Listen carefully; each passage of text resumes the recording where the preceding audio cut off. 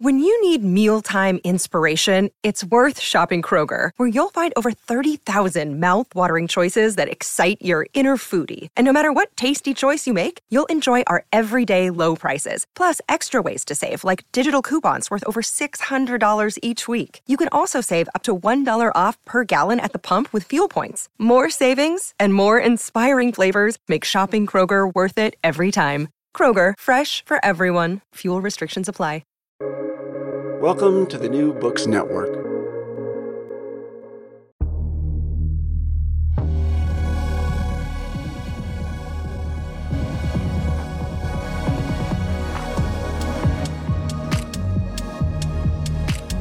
Think about it. Deep conversations with Uli Baer on big ideas and great books. Well, thank you for joining me on the Think About It podcast. Oh, you're more than welcome. It's really fantastic, and I want to introduce you briefly. And today we're talking about Emma Goldman, Revolution is a Way of Life, a biography you've written in the Yale Jewish Lives series for Yale University Press. And you yourself have written so many books that have been so influential and important for people. No kidding. The Romance of American Communism is one we can go back to. The Art Woman in the City, which is your way of making sense of your experience. And I'll return to that, how to make sense of personal experience in a larger sense. Fierce Attachments, which is a memoir of your life and your mother and grandmother in the location where Emma Goldman actually operated and lived for a long time, the Lower East Side in New York City.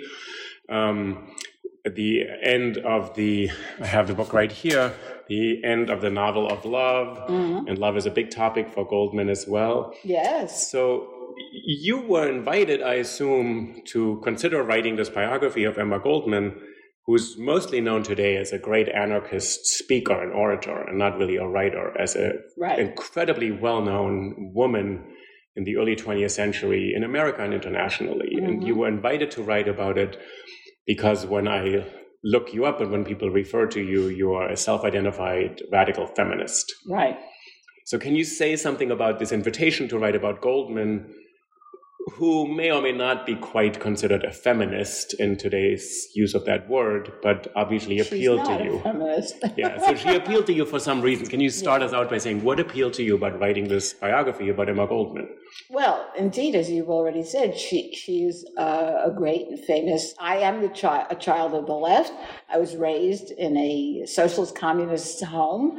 And for my mother had a number of female radical heroes. And one was Elizabeth Gurley Flynn, one was Dorothy Day, and one was Emma Rosa Luxemburg, and Emma. So my mother, she passed this on to me. She kept telling me they were great women whenever whenever the occasion warranted such a thing. So I grew up and for me, radicalism, conventional radicalism on the left, the radicalism of the international working class and Marxism and the Communist Party and all of that, that was a great romance for me, as I've even titled a book about American communists as The Romance of American Communism, and it was a great romance. So Emma became, enshrined in that history. Radical feminism is another story.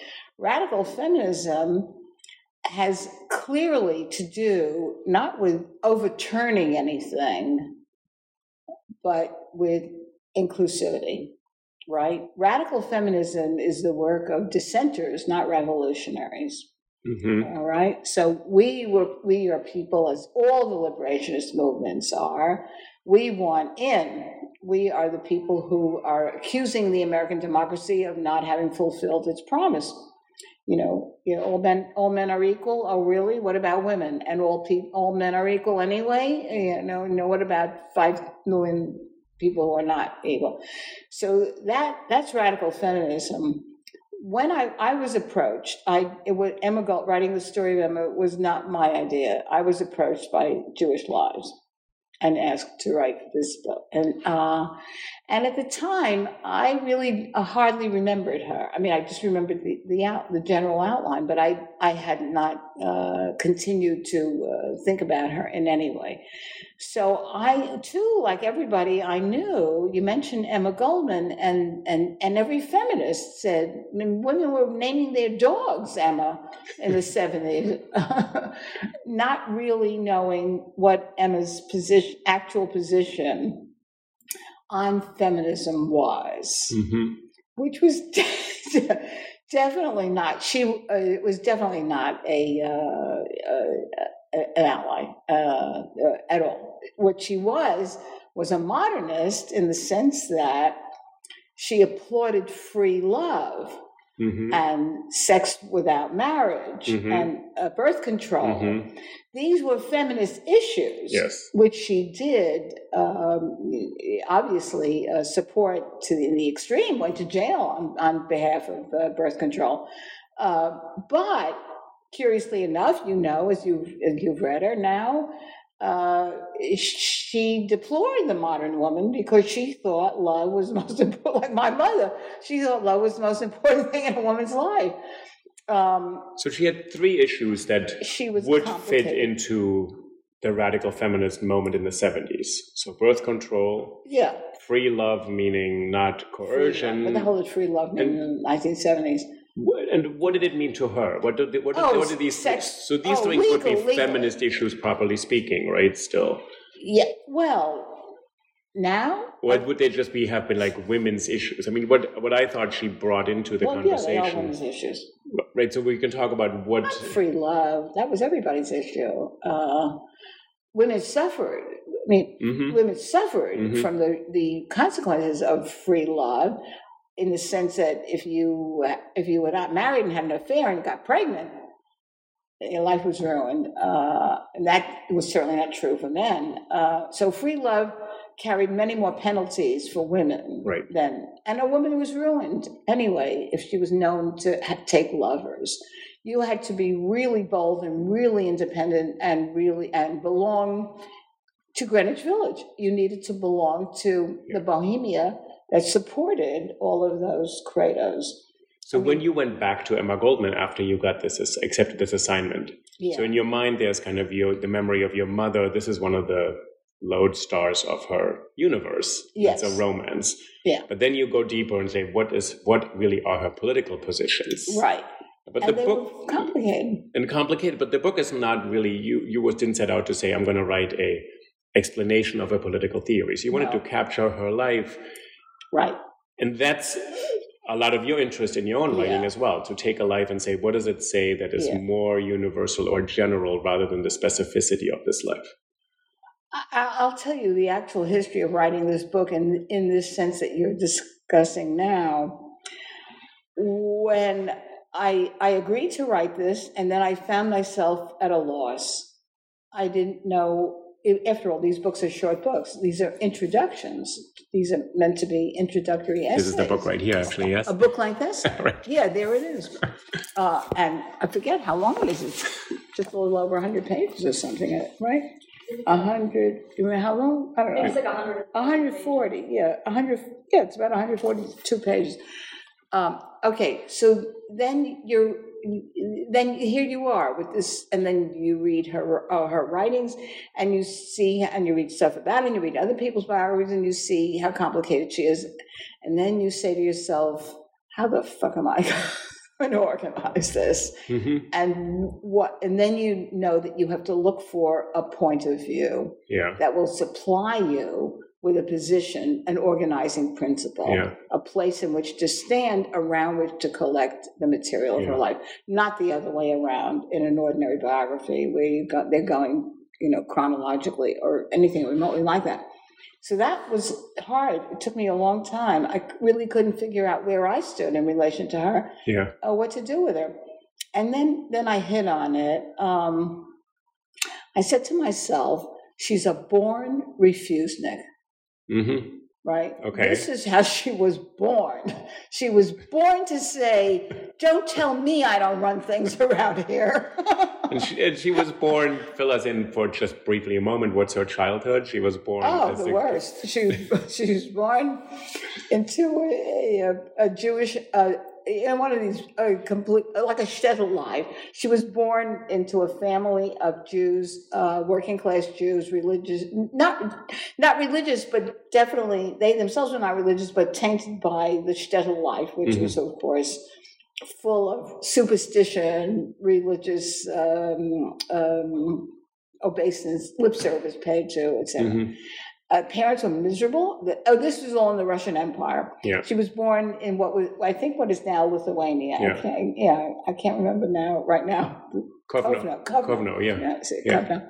Yeah, she was born in what was the Russian Empire.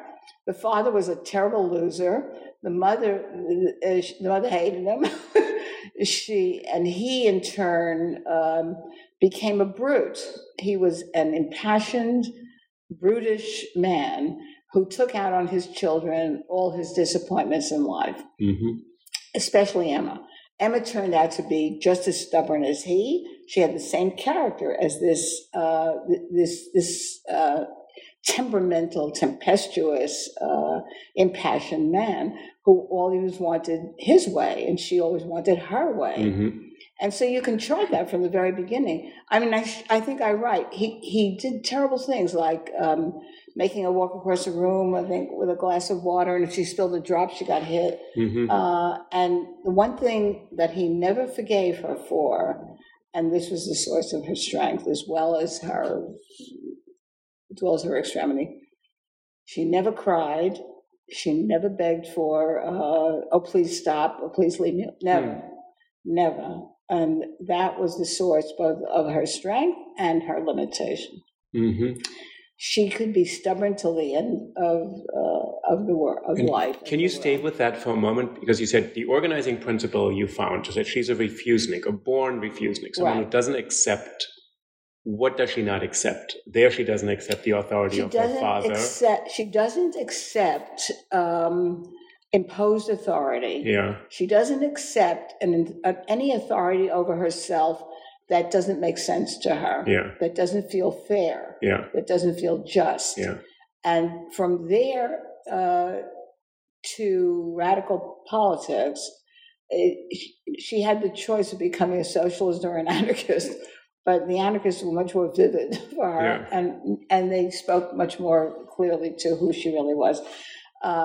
From there to that was one easy step, especially in her time. From refusing kind of willful authority without any basis. Yeah. And this moment when you talked about when her father is punishing her, and he wants her to just get married, be married off, get rid of her also because she's becoming a problem. All that a girl has to know is how to make matzo ball soup or something like that. Have babies. Cut noodles fine or something like that. And, that's right, cut noodles fine. Yeah, and make a filter fish. Right, that's the idea. She does not want to do this.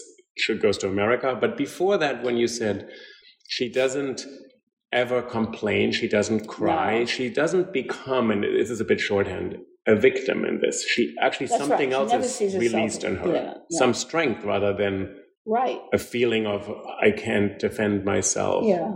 That's what politics did for people who had no power, left-wing politics especially, completely. It gave people a sense of power and I grew up among people like that. People who, as I wrote in the Romance of American Communism, I grew up among working class people who were nothing in the world. I mean, my father hung from a strap on a subway for 25 years, pressing dresses in a factory in Midtown Manhattan. So, but in our house, he was a significant figure. And that was partly because of this politics. Because they had politics. To have politics was already to elevate yourself. It's all. I mean, I grew up with so many people and have known them all my life, especially then going to City College, living in New York all my life. People who came from the same background as me, but their parents had no politics at all. They were just appetite and acquisition. And what was the difference between those people and your family that was politically minded. Those people don't respect their parents. They were not influenced to the good by their parents. Mm-hmm. They never saw anything elevating in life. It was all at the lowest, sort of the lowest levels, you know. It was all at the level of make enough money to buy a house and have a car. Okay. What I hear people talking about today with their kids, in my time, it was all primitive. I mean, I was growing up in the 40s and 50s. If you've ever read Revolutionary Road by Richard Yates, one of the great books of the 1960s, it was about the 50s. Revolutionary Road is about the 50s. And what he caught was the pain of that ordinariness of a decade in which people were solidly involved with security, with gaining security, with having, you know, it was like the Eisenhower era of radical politics at a really low level. The Rosenbergs executed. I don't have to go through all that. And at the same time, they were known as the silent generation. We were known as the silent generation. We weren't silent. People like me weren't silent. Nobody at City College was silent. But the general culture was to gain security. The man in the gray flannel suit. You know, work for a big corporation, gain security, be careful, be safe, be this, be that. I hear that now. All I hear from people my age or who are grandparents and their children who are in their 60s, I'm in my 80s, and they're in their 60s and they have children or younger. They have children who are graduate students.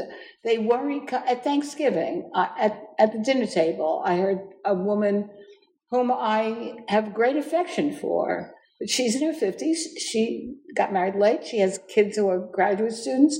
She was talking at the dinner table about how she worries that her kid will not be able to make enough money to have a house and a car.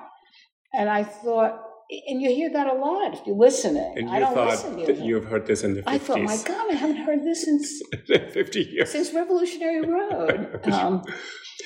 Now, we did not grow up seeking security. And I mean, but you're still in a generation that had, I think, so Goldman is in 1900.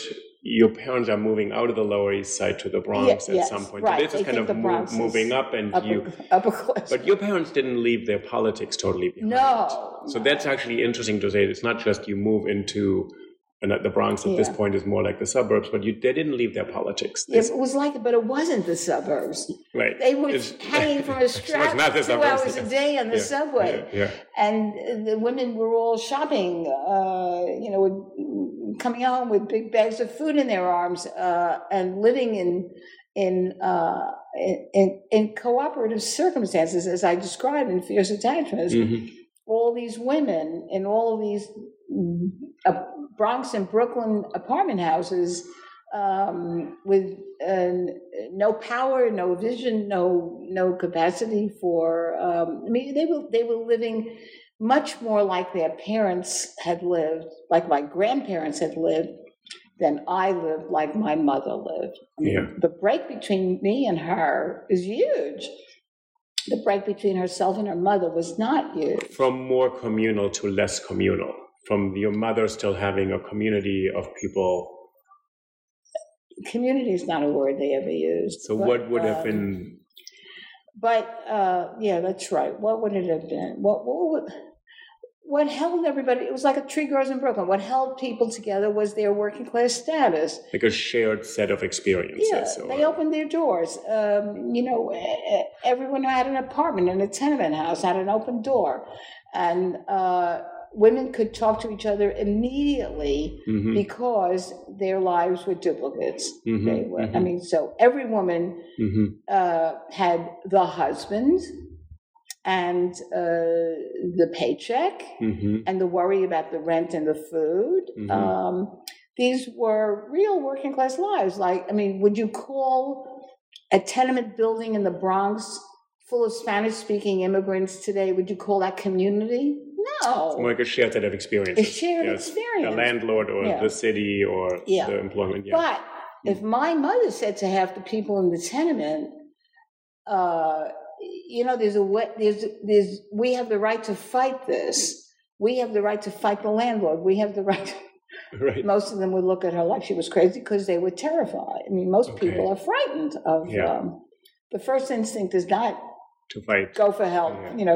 Help for leather. And if we go back to the generation before, so this is. Goldman almost coincides with your grandparents, not quite, but almost. So she comes to America, goes to Rochester, works in a sweatshop, and you do a to me, very surprising job. Actually, I have to confess, the way you describe what she enters is sweatshops, which is not just difficult working conditions. You work 10 hours, but it's hell. It's enslavement. It's not just degrading. It is physically dangerous. It has zero. Oh, I should go back and read that. It's quite powerful, actually. You say she enters into something. She goes to the promised land. She goes to America. She gets there with her sister, and then she enters into what she realizes.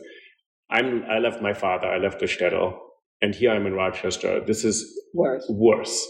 Which is not something people want to say when they come to America. It's not supposed to be worse. It's supposed to be something else. So what happens to her? She finds herself in this context, and she's not formally educated at all. She doesn't know political thinking at all. So what happens to her as a 16-year-old girl? Which is kind of, I'm thinking she comes at about 16. So she's a teenager thrown into this hellish situation of making clothes or whatever she makes in the factory. And somehow she finds her way to a socialist meeting. Now, the reason she finds her way is because of who she is, meeting up with a time that's receptive to who she is. You will remember her sister doesn't do this at all. Yeah. Her sister goes to sleep after this. She works in the factory all day long. Emma goes off to a political meeting when she's 16. Yeah. This is temperament meeting the right time. It's just like us with feminism in the 1980s, right? Which is when I was converted. Earlier, in the 1970s, 70s and 80s. In the 1970s, I forget the dates already. Why did people like me suddenly hear people like Kate Millett talking? Or Gloria Steinem? I don't think Steinem was so hot yet, but I mean the originals that I remember are Kate Millett, Susan Brown Miller, Alex Shulman. These women were already converted and talking, and I was sent by the Village Voice out to interview these liberationist chicks. Yeah. Right. As Ed Fancher said to me. I'm trying to think, is Kate Millett the female eunuch, or what's the book? No, Kate Millett is Sexual Politics. Sexual Politics, okay, yeah, sorry. Yeah. The female eunuch is Greer, what's her name? Germaine Greer, okay. Who was English. Yes, Australian. But here it was Kate Millett. Kate Millett was on the cover of Time. Sexual Politics, okay. So you're a young reporter for The Voice and saying, interview these women. Precisely. They say to me, go out and interview these chicks, and I come back converted. Just converted. I heard what they said, and as I've written in a number of places, they were all saying it wasn't hard to find a whole bunch of them, one after another. T. Grace Atkinson, Betty Friedan. Right. Everybody was out there doing it, and I listened to all of them, and I came back, and the thing that I heard, even though they were all saying different things, the thing that I heard from everyone was, men are born taking their brains seriously. Women are not.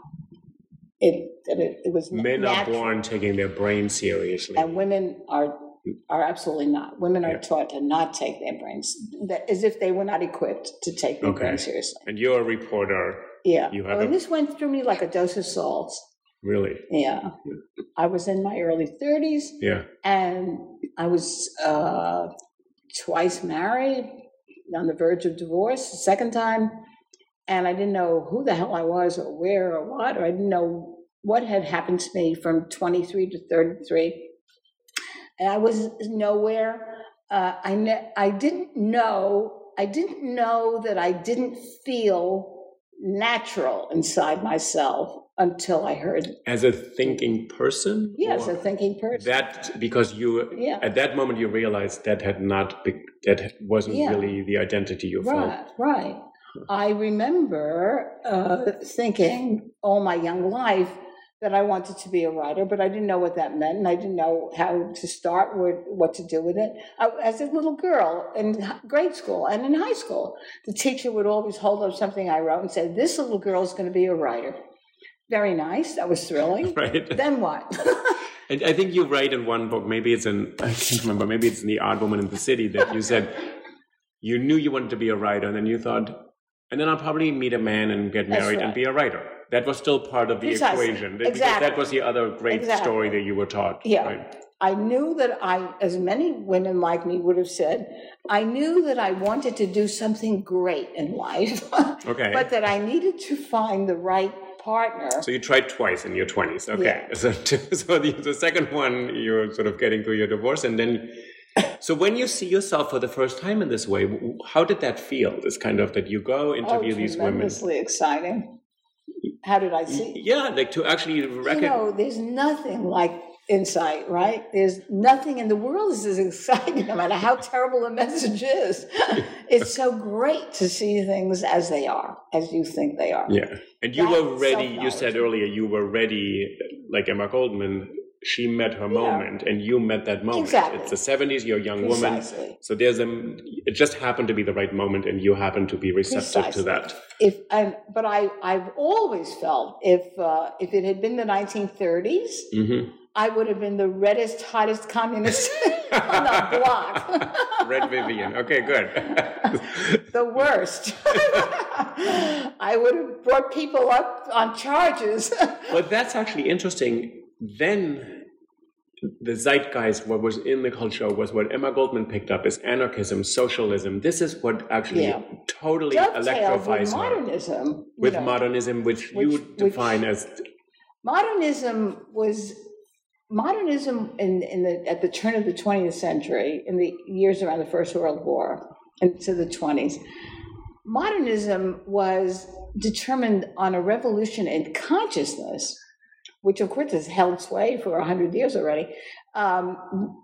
They were not into socialism, and they were not into making America red. They were into making America self-knowing. This dovetailed with Emma and free love and all that part of her set of convictions and allegiances. That part, that way dovetailed with birth control, sex without marriage, and free love. This emphasis on individuality. I want to be careful how to phrase that. No, experiencing oneself, and to have a life in which one was devoted to the full experience of the self. And for a woman, I think that part included birth control for women more than men, because men were largely unburdened by that. Free love, meaning not have to be locked into marriage and not to be shamed. And it also included women's rights, by the way.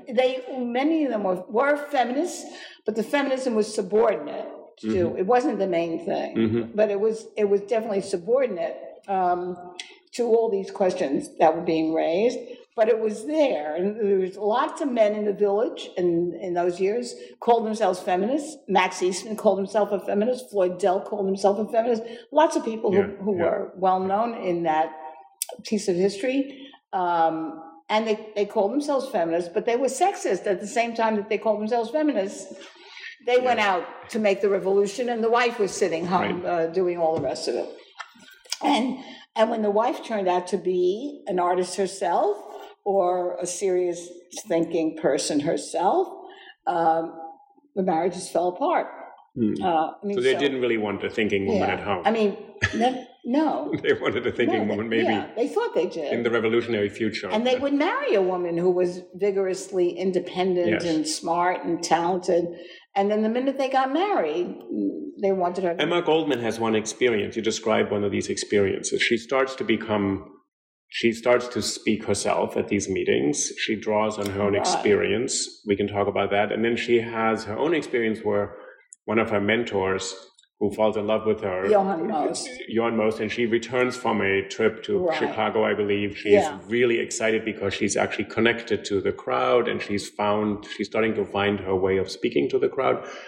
And he basically doesn't really want to hear about it. Yeah, basically he wants to sleep with her. Yeah, he's like, let's go home and have sex, and that's it. He brings her violets this winter. He brings her violets, and then someone else is outraged. Who's at Berkeley? Who's the Sasha Berkeley? Sasha Berkeley. He's outraged that he brings violets because the workers are starving, and you're extravagant. Sasha says, do you know how much violets cost? Like an Edith Wharton moment or something like that. But she has her own experience of that. The men in her life, and she has a lot of men in her life, which is quite important for her, right? You say for her story, it's important. Yeah. So it's not a feminist, a separatist who says free love and women are going to be detached from not at all heterosexual love at all, right? There's none of this. None of that. She's full of contradictions. She doesn't think any of it out. She really doesn't. She was against fighting for suffrage. It was unbelievable. She was really actively against it. And say why she was against it. She has arguments. It deracinates the modern woman. The modern woman doesn't know how to love if she keeps on hawking about the vote. It's a contradiction. I mean, she says something here. I think I have this, but she says, emancipation has brought women economic equality with men, that she can choose her own profession and trade, but as her past and present has not equipped with all her energy, vitality, and strain every nerve. She loses herself. She said, women who they get political rights, economic rights, and look where they end up. Even unhappier. Now they're secretaries all day, or even doctors or lawyers, lose everything about themselves. Return home in the evening and have to still run the household, but they're also not in touch with what she calls a vitality force. Right. And that always goes back to love, maternity. She doesn't have children herself. No, that's the thing. But something like an embodied experience. Yeah. Like I would be curious what you make of this, because what you started out earlier, you found this kind of structuring principle for the biography, this Refusenik. And in your other writing, you've talked a lot about turning experience. Experience isn't this self-evident thing. It's something that needs to be presented and interpreted.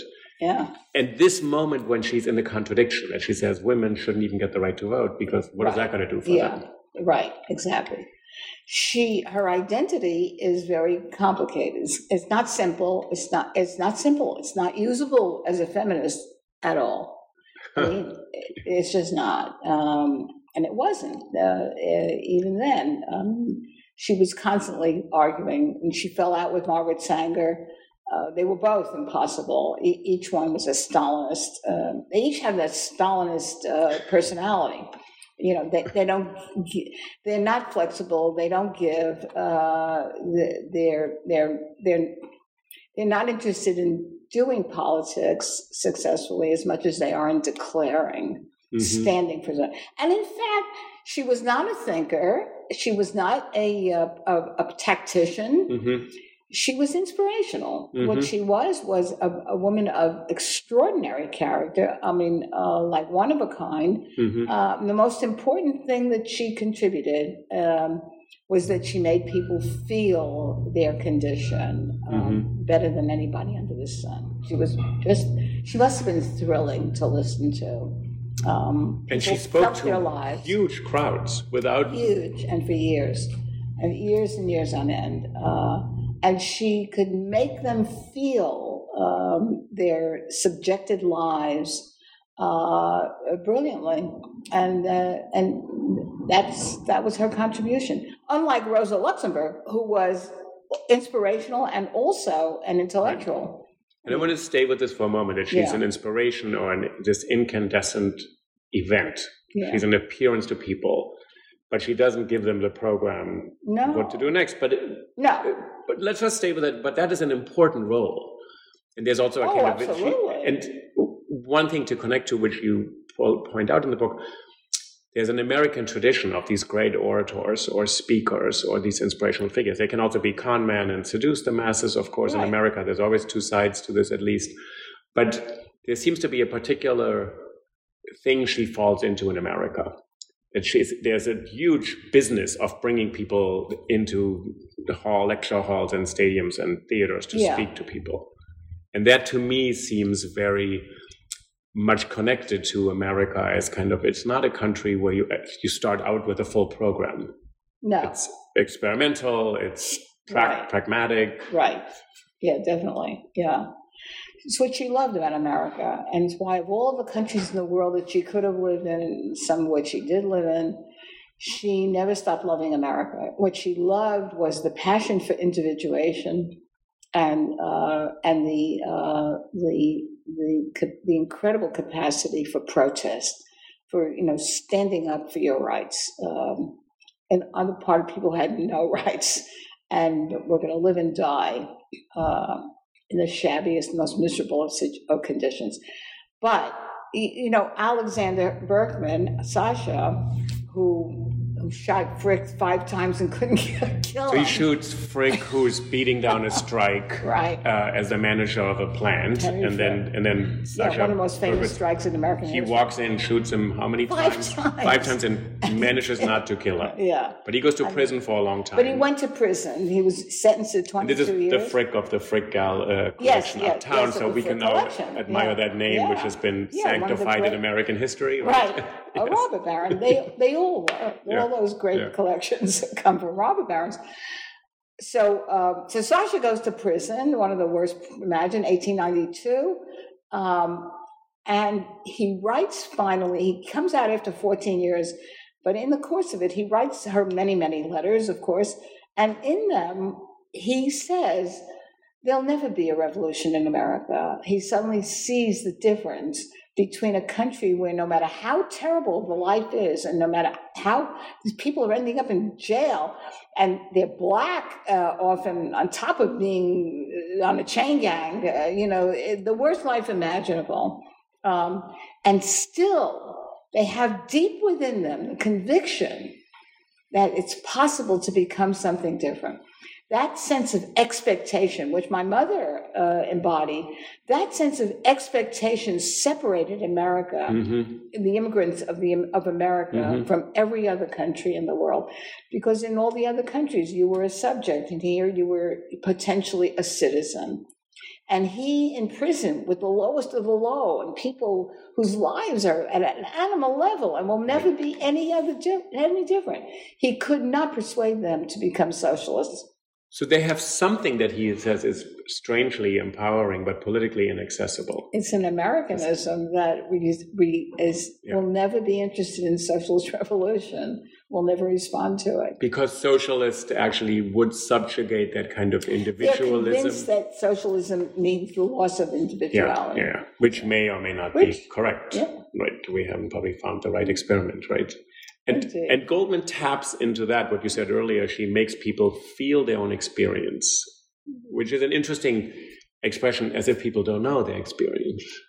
But then they all know. True enough, isn't they it? come in the evening, they hear Emma Goldman. We both live sufficiently long to know that is true, right? Well, I'm kind of interested in this concept of experience because it comes up throughout your writing. To sort of, and you said in another text. I've been accused of that.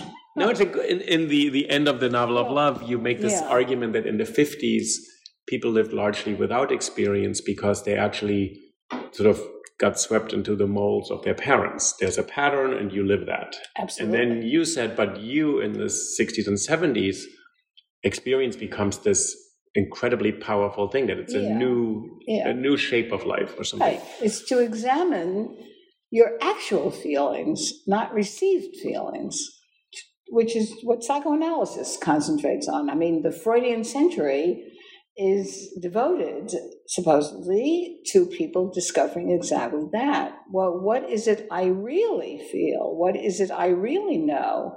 Where do I really feel at home inside myself? Where do I feel exiled inside myself? These are vital questions which modernism was... And Goldman is in it.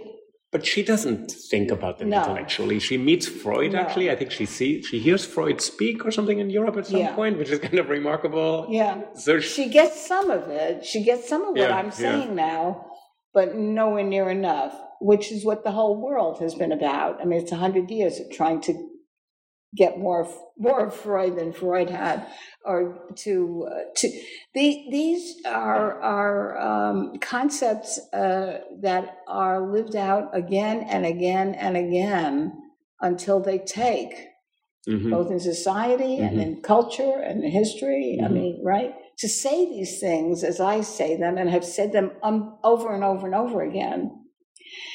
And then to live as long as I've lived and to see myself struggling with the same things to this moment is to have great respect for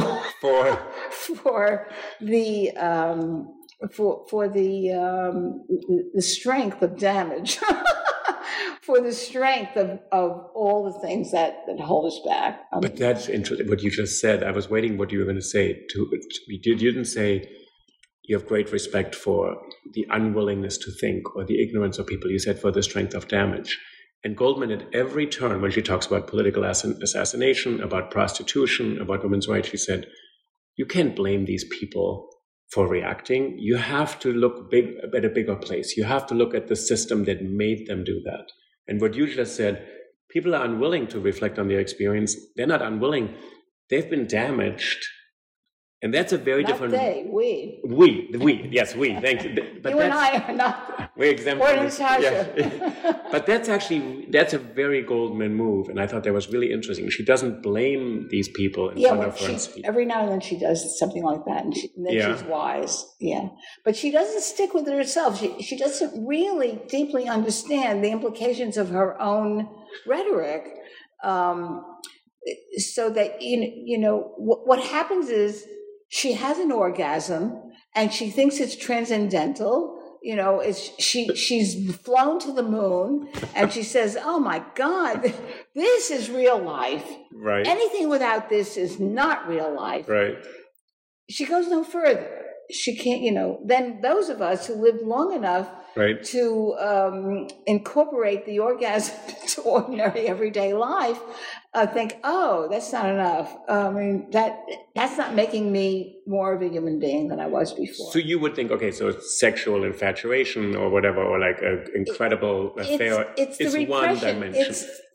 What it is the orgasm is so powerful an experience because the culture has denied it. Okay. I mean, at that moment, the insight is so overpowering. Because you didn't know this was even there, but that society has made you. And when you do know it's there, especially when you're her and living in that time, when you do know it's there and you realize that the whole society is telling you this is wrong.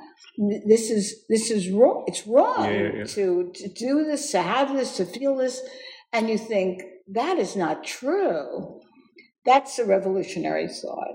Oh, but that's interesting. So the truth of her experience depends on the experience. Society denies that all the time. Yeah. That's the other part of it. So she doesn't. Yeah. And what I said in the end of the novel of love, which literature catches up with to the degree that it can't undo the wisdom of knowing that a great sexual passion does not provide salvation. Right. Now, nobody could really, Anna Karenina had to throw herself in front of a train in order to make that clear. If you read the end of Anna Karenina again, as I did a few years ago, you're shocked by how brilliant as she's walking towards the train, the whole last section, it's surreal. Her thoughts are surreal. Surreal in what sense? In that she's suddenly understanding that she put all her eggs in this basket. She gave up everything, and to give up everything then was to become a victim of the pandemic. Shut yourself off. Yeah, she's on lockdown forever. Well, you say this about Mrs. Dalloway also in Wolf, which is interesting. You say she actually locks herself into a kind of cold, white, sexless marriage with Mr. Dalloway rather than living out this other life. But you said that used to be a very real concern. Maybe it isn't quite the same for us anymore. Well, we used to think that she was at fault. And we used to think that what Wolf was getting at was the limitations in Clarissa Dalloway's character, or that of the whole society. Every woman like her, upper middle class women who were cold and distant and had an instrumental relationship to marriage. And so I remember at City College, and when I was a kid, I was 20 years old, reading Mrs. Dalloway, and thinking, oh God, she's so cold. She's so without sensuality. That's what Woolf's seeing everywhere in her class, in her world. Then later, as a feminist, I read it, and I think, well, of course, it's the only way she could save her life. So you take herself off to a virginal third floor bedroom. And look at the lady across the street. Yeah. Goldman doesn't quite make that leap consistently to realize. She does sometimes. She realizes, okay, it's the circumstances that actually explain Mrs. Dalloway's withdrawal into this. Yeah. And Goldman does it sometimes, but you also said sometimes she doesn't even understand her own experience is also motivated or structured by that. Right. By society. Well, that's true too. Yeah. Yes. She can't get that far. Well, she couldn't get that far because there wasn't enough cultural experience around her to reinforce, reify what she experienced for herself and declared for other women was impossible for other women to achieve. And who could become Emma Goldman? I mean, you had to become Emma Goldman to live in 1920, 1910.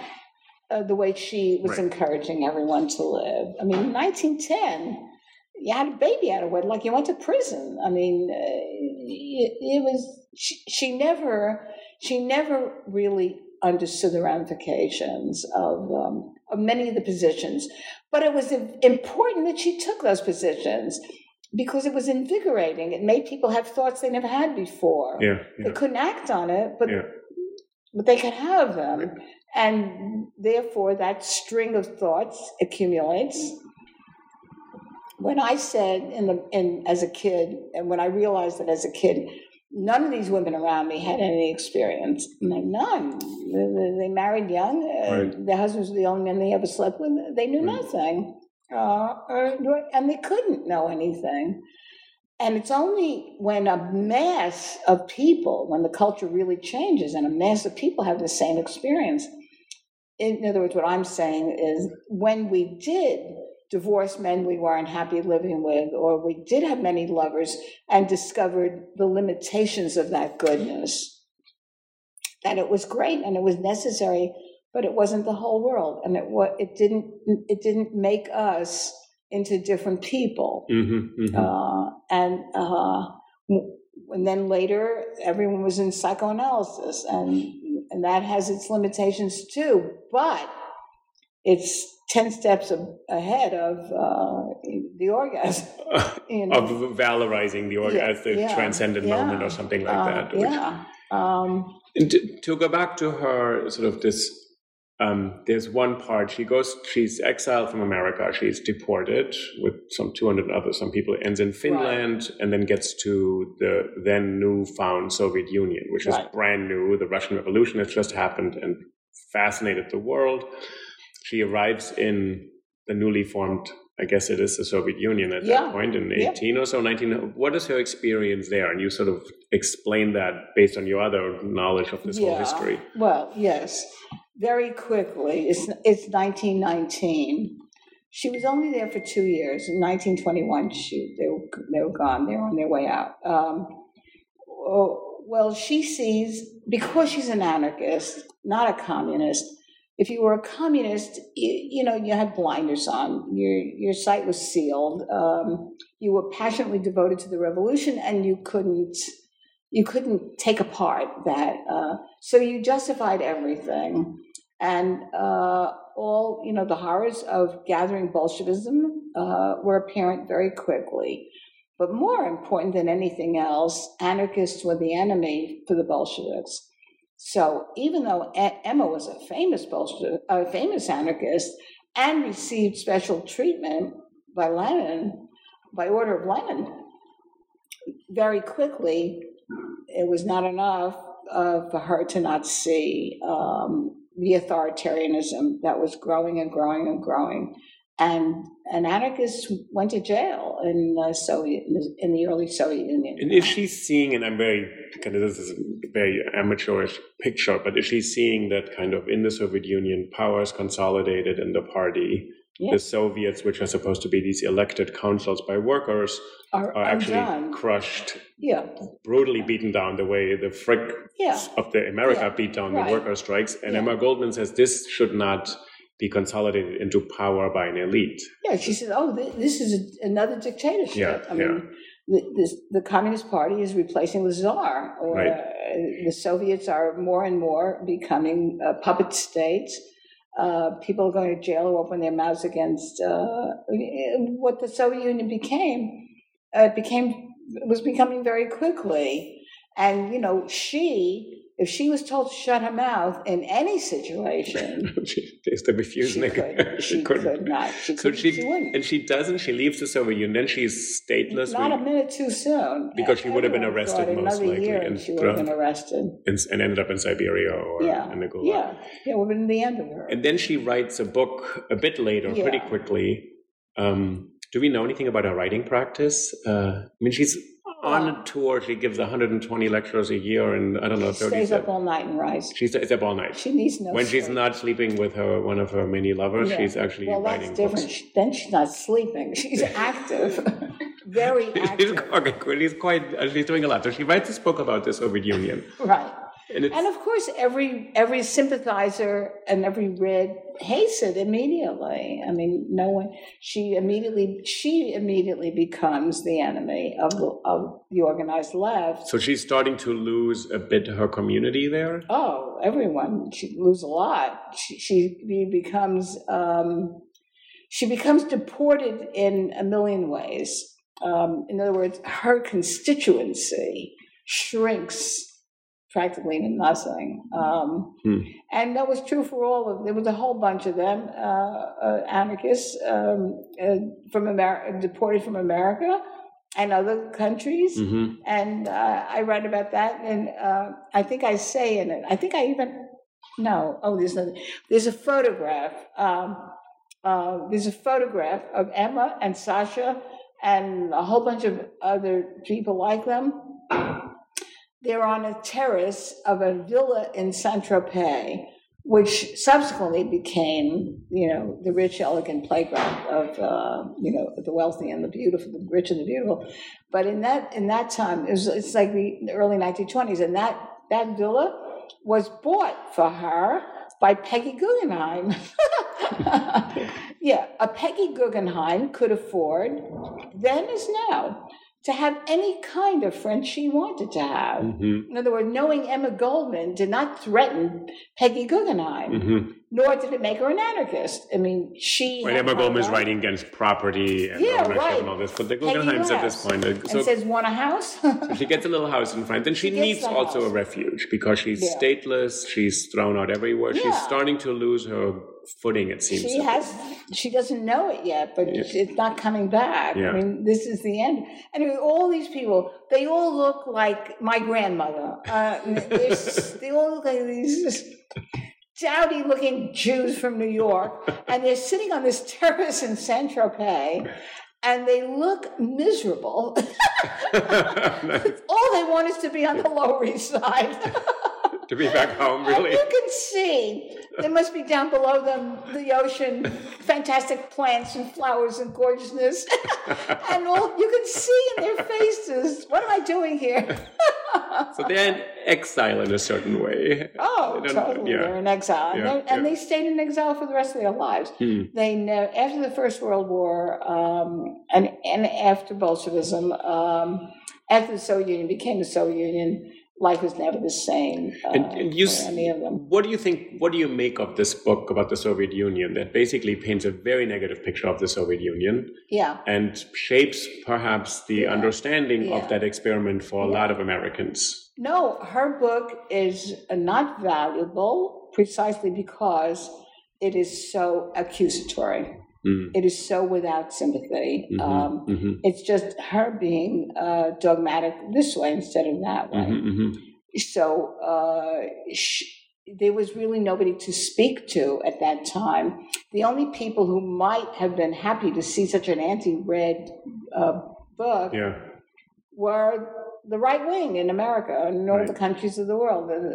That's not what you wanted. I want to ask you something, because we did a podcast with Anne Fernald and Raj Sekumar on Virginia Woolf's Three Guineas, 1938, which is a book where she says, Virginia Woolf, I'm not going to support your anti-war effort because we have a lot of things at home, namely the patriarchy, to take care of.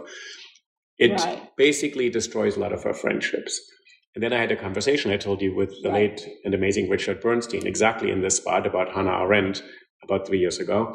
And Arendt is, of course, thrown out of her community entirely after the Eichmann book. So you have these women who write against the orthodoxy of a world in which they were revered and celebrated. Yeah. And they're dropped pretty quickly. Yeah. So is this what happens to Goldman a little bit? Absolutely. And then she loses this... Yeah, she loses, exactly. She loses her income. Support. Her income also, right? Because she's no longer the popular speaker. Yeah. The last part of her life was really mean. She, as you say, her isolation was morbid and very, very, very strong. She didn't have money. She didn't have friends. She kept on doing, but it was all at a much lower level than before. The last part of her life, she was scrabbling for everything, for money, for support, for friends, for a venue. She hungered to come back to America, and she couldn't. She died in real exile in Canada, which meant nothing to her. That was a move she shouldn't have made, but there was no move for her to make. She was through with Europe, and it was a miserable, abject ending. But whenever she could, she remained herself. And as I describe her in, she gets involved, I feel, with these Italian anarchists, young people. She takes up whatever cause she can. She's always eager to, one moment of revival was the Spanish Civil War. Yeah. She goes to London and raises money and organizes things. Yeah, wherever she could. That was one great thing about her. No matter how low life brought her, give her half a chance to do something, to pull herself out of self-pity and isolation and inactivity. And she took it. Right. She took it. Right. That she should have a stroke and not be able to talk in the last months of her life was a bitter, bitter destiny. For someone who spoke her whole life. Wouldn't shut up. She was talk. That's what she was. I mean... I'm going to ask you a question toward the end, because you wrote this introduction to this new edition, which we're really happy that we're presenting to 21st century readers. Good, yeah. And if Emma Goldman... What do you think what does she mean today for where we are in the first fifth or whatever of the 21st century? And what has she meant to you when you started writing? Because you really had to immerse yourself. And what do you take from that? That's someone who used her voice to make people feel their own experience. What do I make? Yeah. Oh, I adore it. When I was young, it was Emma Goldman I wanted to be without really knowing much about her. I knew that she stood up on a platform and before 10,000 people urged revolution. That's, yes. Yeah. I knew I had to get married and I needed the love of my life, but that was later. When I was 10 years old, I wanted to be Emma Goldman. And when I was 20, I wasn't so far from still wanting to be Emma Goldman. And now, how today? She's a thrilling figure. Yeah. I mean, she is the kind of figure that makes humanity rich, really rich. It's.